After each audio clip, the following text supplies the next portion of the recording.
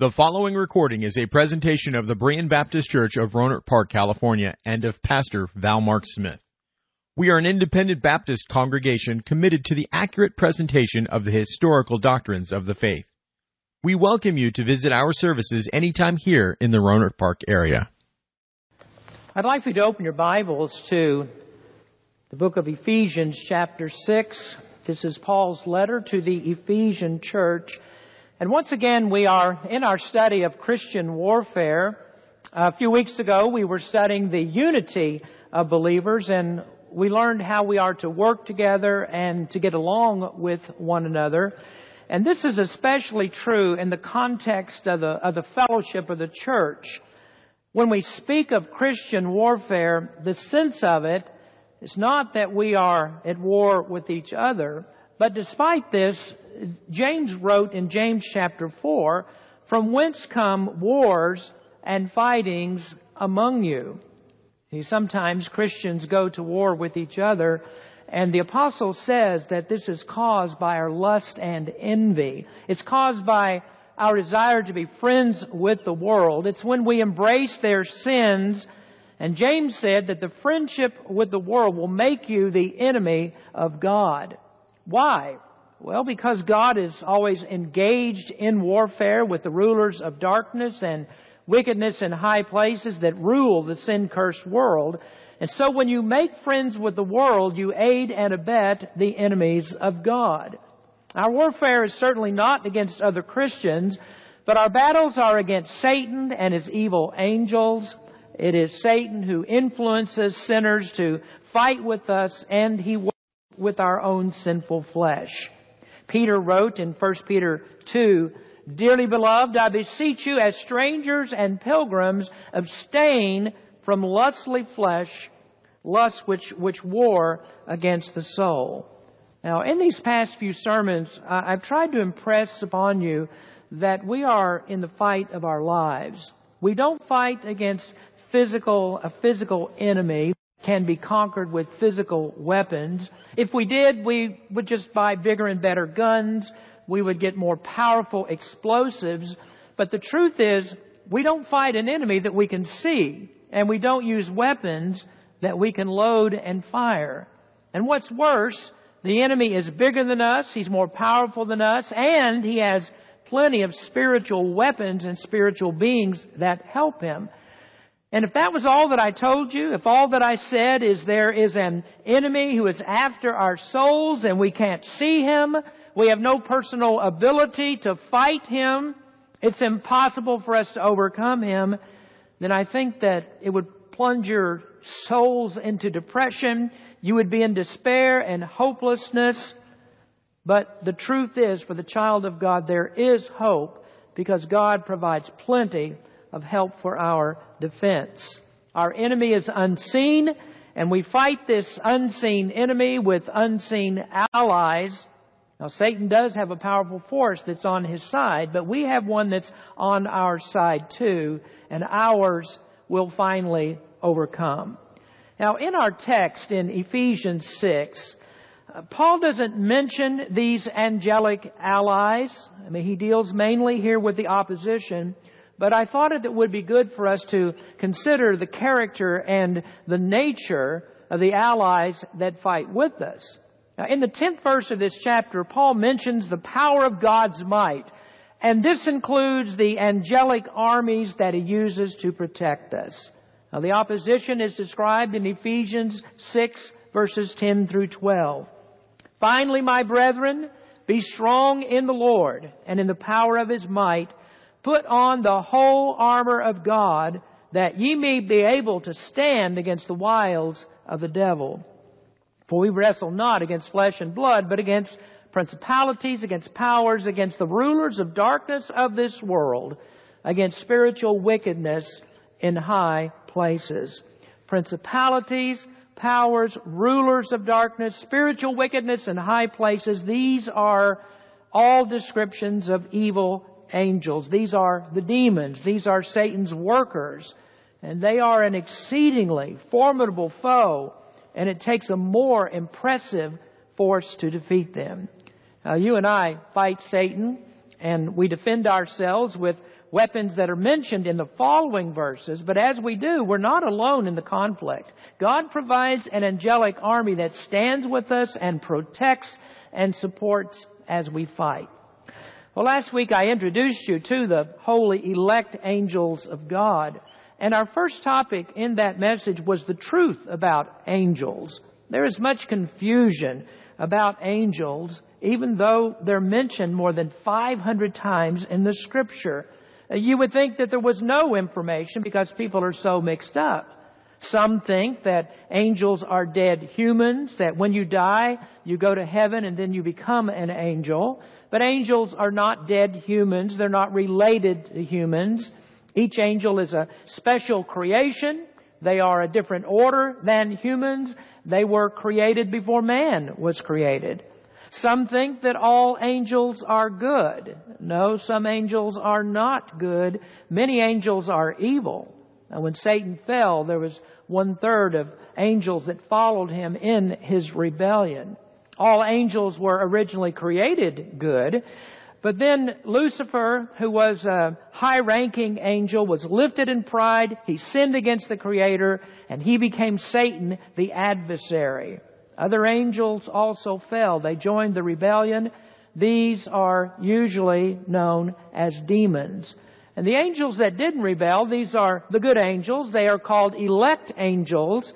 These are angels that always remain holy.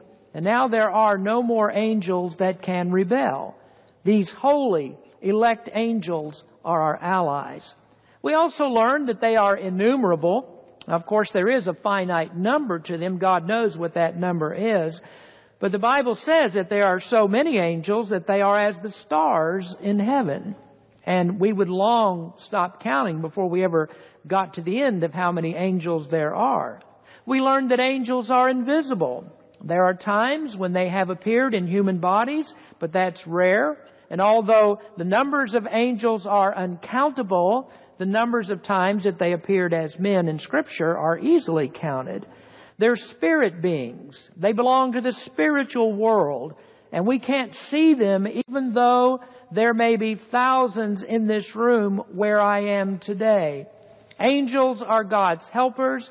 They are the saints' ministers, and they are the saints' protection. They're powerful, but they're not God. They were never intended to be worshipped as God. They are never to be prayed to, and neither are they mediators between us and God. Well, that brings us to our subject today. We've learned the truth about angels concerning their character, and now I'd like to talk to you about how God uses these elect angels. So we're going to look next at the task of angels. What did God give angels to do? Now, primarily, I want to talk about how their tasks relate to them as our allies. But before we go into that part, I want to briefly mention how God uses them for His glory. In Ephesians 6, the principalities, the powers, the rulers of darkness, that indicates a hierarchy of evil angels. Some of them are more powerful than others. And under Satan, some of them have special ruling authority. I think the Bible also shows that there is a hierarchy of elect angels. The Bible mentions one archangel. The Jews and others believe that there are more than one, but there's only one, Michael, that is named as an archangel, and that may indicate that he is the most powerful angel. Some angels are classified as seraphim. These are in God's throne room. That's mentioned in Isaiah 6, verse 2. And this is the description that Isaiah gives as they stand above the throne. In his vision, Isaiah said, above it stood the seraphim, and each one had 6 wings. And with twain he covered his face, and with twain he covered his feet, and with twain he did fly. Seraphim means burning ones. And it seems the Scriptures are telling us that it's their job to praise God and to declare His holiness. Then there are some angels that are called cherubim. You may be more familiar with these, especially if you've studied with us in our Tabernacle series. These are angels whose form was molded into gold and placed on top of the Ark of the Covenant. Cherubim have 4 faces: the face of a man, the face of an ox, the face of a lion, and the face of an eagle. And each of those faces reflect a different aspect of Jesus Christ. Now, we don't have time to go into that now, but you can check out the Tabernacle series if you'd like to learn more. The cherubim seem to be special guardians of God's holiness. They protect God's holiness and His throne, so that without holiness no one dare approach God. Now, you remember it was cherubim with flaming swords that God placed at the entrance to Eden, and that was to keep anyone from re-entering the Garden of Eden to eat of the tree of life. So that just gives us an idea of the hierarchy of angels. Others are called princes. Some may be angels in authority over certain territories of the earth. But now I'd like to turn our attention to the task of angels in relation to God's people. What has God designed the angels to do? And how do angels relate to men? Well, I'd like to say first, and I mentioned it just a moment ago, that the Bible strictly forbids the worship of angels. Oh, they are powerful, and they are spiritual, they are mystifying, and they are supernatural, but they are not gods, and they are not to be worshipped. Now, one of Satan's most diabolical tricks is to fool people into the worship of angels. Near my house, there is a Catholic church that has a glistening statue of an angel in front. And one of Satan's works is to deceive people into worshiping false gods. He fools people into thinking that angels are like God. He starts at the first commandment, and he tries to get people to put other gods above or equal to Jehovah God. He profanes the holy, and he takes ideas that are related to truth, and he twists them, and he makes them seem plausible and even the right thing to do. And one of his methods is angel worship. Now, people are naturally religious. They're naturally superstitious. You know that on Mars Hill, when Paul spoke to the Athenians, this is one of the things that he said to them: you are too superstitious. And he meant that you are too religious. And that means that they worshipped many gods. Anything that we can't understand, anything we can't explain, tends to become an object of worship. Now, Paul faced this in his missionary journeys as he dealt with polytheistic people. The Greeks and the Romans worshiped multitudes of gods. Paul preached in Athens, surrounded by hundreds of idols and altars that were made to every god imaginable. In Corinth, they did the same. They worshipped even human reproduction. They had a goddess of fertility that prompted them into all sorts of deviant sexual activity. There were male and female prostitutes, temple prostitutes, and sex, they believed, was a way of higher communion with their gods. And this was common with pagans. And in the Old Testament, that was always a temptation to the ancient Israelites. Baal worship related to this. Israel was tempted into idolatry with the many gods of surrounding nations. And Satan does the same with angels. Oh, we're not likely to worship a pagan god, are we? And so Satan perverts Christianity and wants us to make gods of angels.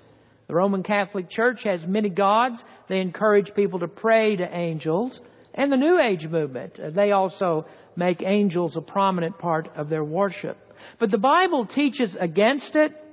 One of the clearest rebukes against angel worship is found in Revelation 19. And in this chapter, an angel announces the destruction of the kingdoms of this world. He announces the doom of the Antichrist, and he delivers the message to John.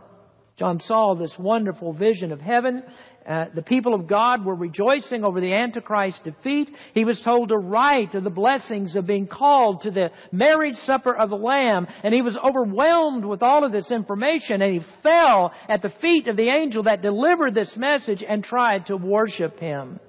Now notice what happens in Revelation 19. In verse 10 it says, I fell. John says, I fell at the feet of this angel to worship him. And he said to me, see thou do it not. I am thy fellow servant and of thy brethren that have the testimony of Jesus. Worship God. For the testimony of Jesus is the spirit of prophecy. Could it be clearer? Never worship angels. We are commanded to worship God. It's blasphemy to pray to angels or worship them in any way. The mission of angels is never to become the objects of worship. Angels don't want to be worshipped. They're holy, and they would never accept worship that belongs only to Jehovah God. And I even suspect that if God permitted, angels would strike dead a person who thought for a moment they should worship them. Nothing could be more dishonoring to the holy elect angels of God than to be made into false gods. Worship is not the angels' mission. What do they do? Well, let's talk about 4 tasks that are the mission of angels. Now, first, their mission is to proclaim God's message. Angel means messenger. It's as simple as that. Angel just means messenger. An angel delivers a message. And I want you to remember this because when you see angel in the Bible, you need to always check the context, because sometimes an angel is not a supernatural being. For example, in Revelation chapters 1 through 3, the angels of the churches are pastors. Pastors are messengers. And in the first part of the Revelation, the pastors of the 7 churches of Asia are called angels. When I deliver a message to you like this one, I am an angel. I am an elect angel. And I know that I'm elect because I believe in Jesus Christ as Lord and Savior. And the message that I give you is the message of salvation. I am an elect angel, but I'm not a supernatural angel. Now let me explain that it is not the ordinary work of supernatural angels to preach the message of salvation. In other words, God doesn't use angels to preach the gospel to lost people. Now, I think there are some who wish that God did it that way because it would relieve us of the responsibility. Just let God send an angel out on visitation to speak to someone who's lost. Don't send me. But God didn't appoint angels to be preachers and witnesses of the gospel. He told us to do it, and He called people for that purpose. And there are good reasons. We've already seen the tendency of people to worship angels, and this is what would happen if God just put angels into pulpits, turned them loose in the pulpits of churches, or had them out on street corners. People would start worshiping angels. Well, also, angels aren't saved. I mean, they've never experienced the grace of God and repentance and faith unto salvation. Peter tells us that angels desire to understand salvation. They haven't figured out why God would save such vile and despicable creatures as we are. They don't understand why a holy God would leave the glories of heaven to be made in human flesh, to be hated and reviled and crucified. I mean, after all, He didn't provide redemption for the fallen angels, so why would He for us? Angels would make good witnesses of the gospel because they lack this personal testimony of salvation, of redemption in Christ. So God hasn't chosen them to be messengers of the gospel. He tells us to do it.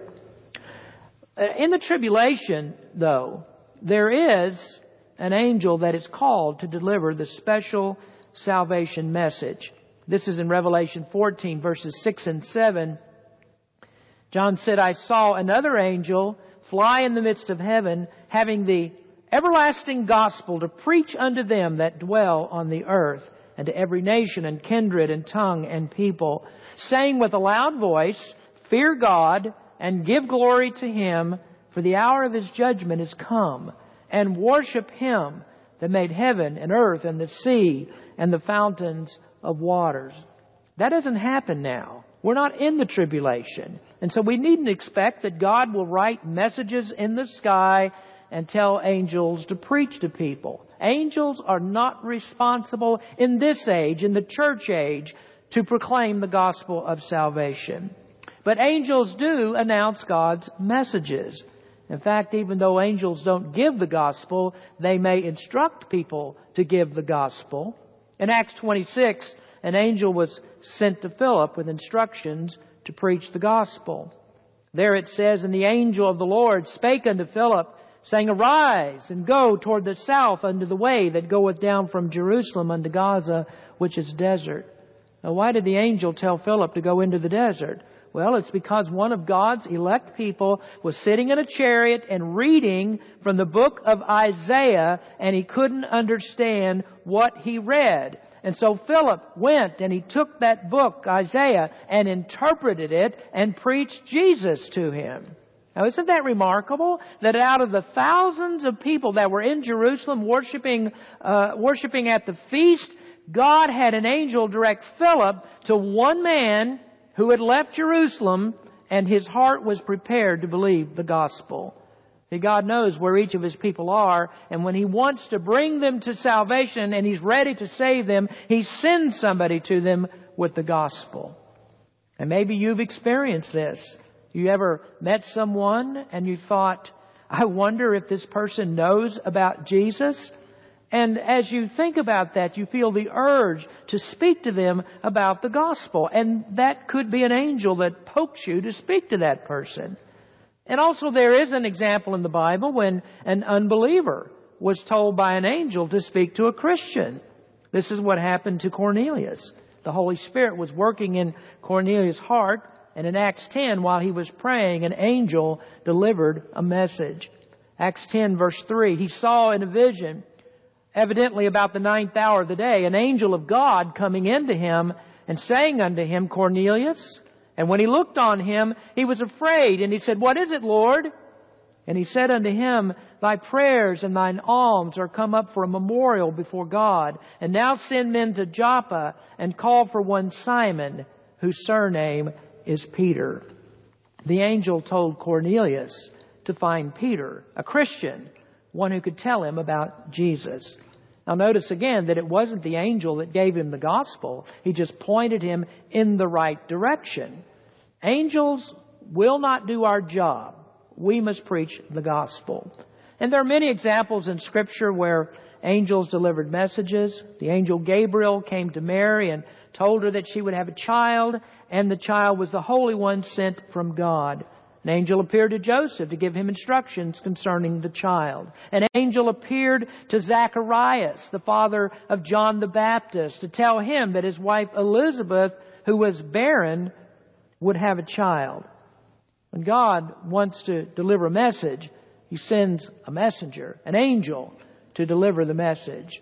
So the mission of angels is to proclaim God's message. Now also their mission next is to provide for God's people. To provide for God's people. Mysteries about angels is, why does God need angels? Why does God have angels do these things? God doesn't need a fighting force. He doesn't need helpers. He only needs to speak the word and things happen. He had no help creating anything. When He spoke, it was done. So why doesn't God just speak the word and flick the devil off like a booger? I mean, why doesn't He just speak and make everything we need suddenly appear? Well, if you were to ask this question in our Sunday morning form class, you would get a blank stare. I don't know. I'm just content to believe that for some reason God thought it was the best way. And as I always tell you, God never does anything that doesn't somehow bring Him honor and glory. So using angels must be the best way to glorify Him. I mean, after all, God doesn't need people. Some think that God created man because He was lonely. But God's not lonely. He's supremely happy in Himself. God created emotions and happiness. He defines it. So how could we say that He isn't happy? Well, God did choose angels to provide for us. When we were saved, the Holy Spirit comes to live inside us, and the Holy Spirit ministers to our internal spiritual needs. His work inside of us is supernatural. But externally, God uses supernatural angels as ministering spirits to provide for our physical needs. Angels will never come as internal spirits. Now, the devil, who is a fallen angel, can never inhabit the body of a Christian. We learned that when we studied about him. A holy angel neither can inhabit the body of a Christian. Our bodies are reserved space for the Holy Spirit. The Spirit fills that whole space, so there's no room for Him and angels. Angels work externally on the physical things. Hebrews says, "Are they not all ministering spirits sent forth to minister for them who shall be the heirs of salvation?" Do you remember when an angel helped Elijah? God sent an angel to minister to his physical needs. Now, if you would, turn to 1 Kings chapter 19. And this is the story when Elijah was frightened of Jezebel. She threatened him. And she said that by the same time on the next day that she would cut him in pieces just like he did her prophets. Now, Elijah just returned from his great victory on Mount Carmel. He was in a contest with Jezebel's prophets. They were the prophets of Baal. And he prayed, and God sent fire down from heaven to consume his sacrifice. And then Elijah ordered Jezebel's prophets to be killed. And when she found out, she was fighting mad. And so she promised Elijah he would suffer the same death. Elijah was afraid. He took off into the wilderness as fast as he could go. And when he had gone about a day's journey, he was exhausted.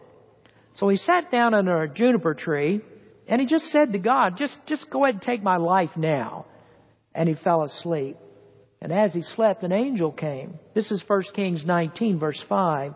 And as he lay and slept under a juniper tree, behold, then an angel touched him and said unto him, Arise and eat. And he looked, and behold, there was a cake baking on the coals and a cruse of water at its head. And he did eat and drink and laid him down again. And the angel of the Lord came again the second time and touched him and said, Arise and eat, because the journey is too great for thee.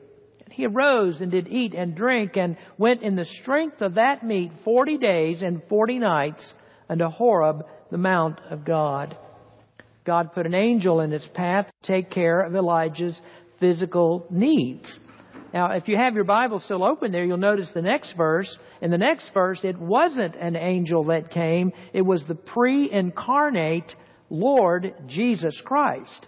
If you look at verse 9, and he came thither unto a cave and lodged there. And behold, the word of the Lord came to him. And he said unto him, What doest thou here, Elijah? The word of the Lord came to him. Who is the Word? John tells us, in the beginning was the Word, and the Word was with God, and the Word was God. In Revelation 19:13, it says Christ's name is the Word of God. It was Christ that came to him. Sometimes God sends an angel, but an angel is never more comforting than Jesus speaking personally to you. And how does Jesus speak personally to you? By the Holy Spirit. And this is a great reason I'm glad that the Holy Spirit lives in me. It's not an angel. The Holy Spirit is the Spirit of Christ. The Holy Spirit knows my weaknesses. He knows what I go through because Jesus suffered and was tempted in the same ways we are. Now, I don't know how many times we miss it, but I'm sure there are times that God sends angels to provide for us. Well, how else do they minister? Well, thirdly, the ministry of angels is to protect God's servants. And this is where many people get mixed up with false views of angels. The Roman Catholic Church, we've mentioned, loves angels. They want to worship angels and pray to angels. And they have a false view of the protection of angels. The Catholic Church teaches that every person has a guardian angel assigned to them, maybe 2 guardian angels that watch over them. Well, the Bible doesn't teach that each person has a guardian angel assigned to them. This false view may come from Matthew 18:10, where Jesus said, Take heed that you despise not one of these little ones, for I say unto you that in heaven their angels do always behold the face of my Father, which is in heaven. If that's talking about guardian angels, then those angels are in heaven. It doesn't say they're with us here on the earth. But I don't think that the Bible teaches that we have a guardian angel. I think it teaches that we have thousands of angels that watch us. Any time that God wants to help us, He can send multitudes of angels for help. When Jesus was taken prisoner in the Garden of Gethsemane, Peter tried to protect him with his sword, and with poor aim, he wielded his sword and he cut off the ear of the high priest's servant. Peter was a fisherman, not a fencer. And Jesus told Peter, put up your sword. You don't need it. He said, I can pray and I can have 12 legions of angels come and help me. Now, if we think of it, Jesus, who was He? He was the Son of God. What does the Bible call us? John said, beloved, now we are the sons of God. So I think there are legions of angels that protect us. And this is what we're talking about. Angels are allies. They fight beside us. They protect us and they minister to us. I think that angels have protected me many times. I've been driving and pulled out in traffic and I didn't see someone coming. I could have been killed right on the spot, but many times I wasn't. Or many times I could have been killed but wasn't. And I've had this strange sensation that I was protected. And there are lots of stories like that. I remember Frank Tharp, some of you may, an old member of Berean who died a few years ago. He told me stories about how he was flying bombing missions in World War II, and he said he could feel it, that he had special protection. And I believe that God does that. And of course, there is the story we often refer to about Elisha. When his servant thought that they were about to be killed by the Syrian army, Elisha prayed and said, Lord, open his eyes. And his eyes were opened, and he saw that they were surrounded by chariots of fire, a host of angels that were there to keep them from harm.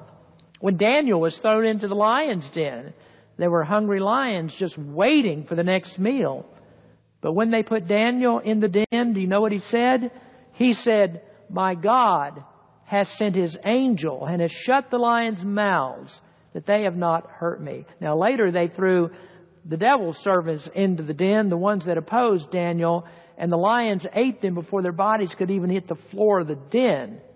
So it makes a difference whether you are one of God's people, because God has angels watching over you. Not one or two, but thousands.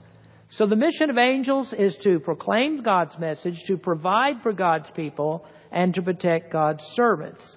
And then finally, the mission of angels, their task is to project God's saints.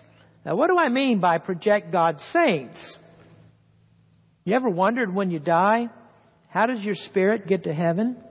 If my spirit was released from my body right now, how would I get to heaven? I haven't been there before. I don't know where it is. I don't have a road map. I can't jump that high. I don't have a vehicle for it. So how do I get there? Well, the Bible indicates that angels pick us up and deliver us to heaven.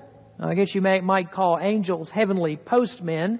Someone drops you in a box and the angels pick you up and take you to heaven. Unlike the postal service, they always deliver you to the right address.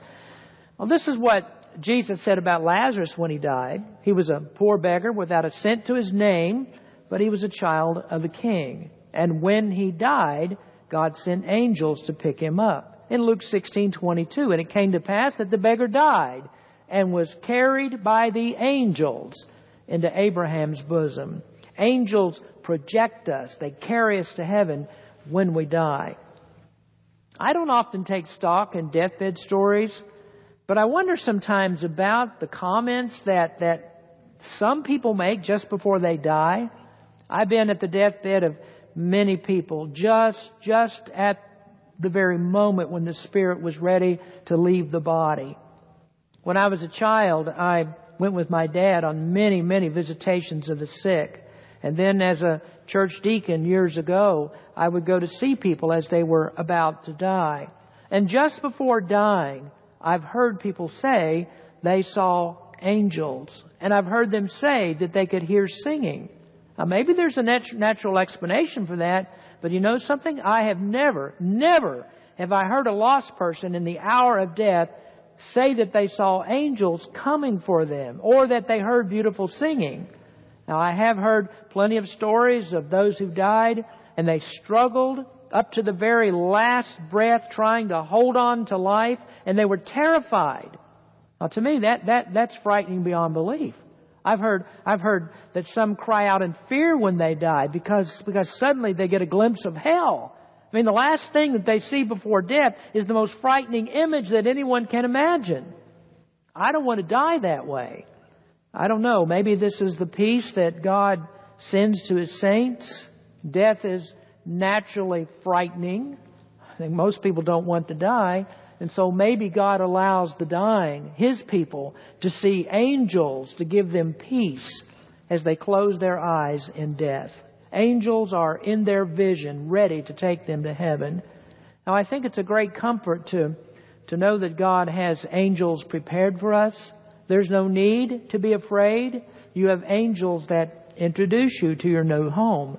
As that old song says, "Oh, come, angel band, come and around me stand.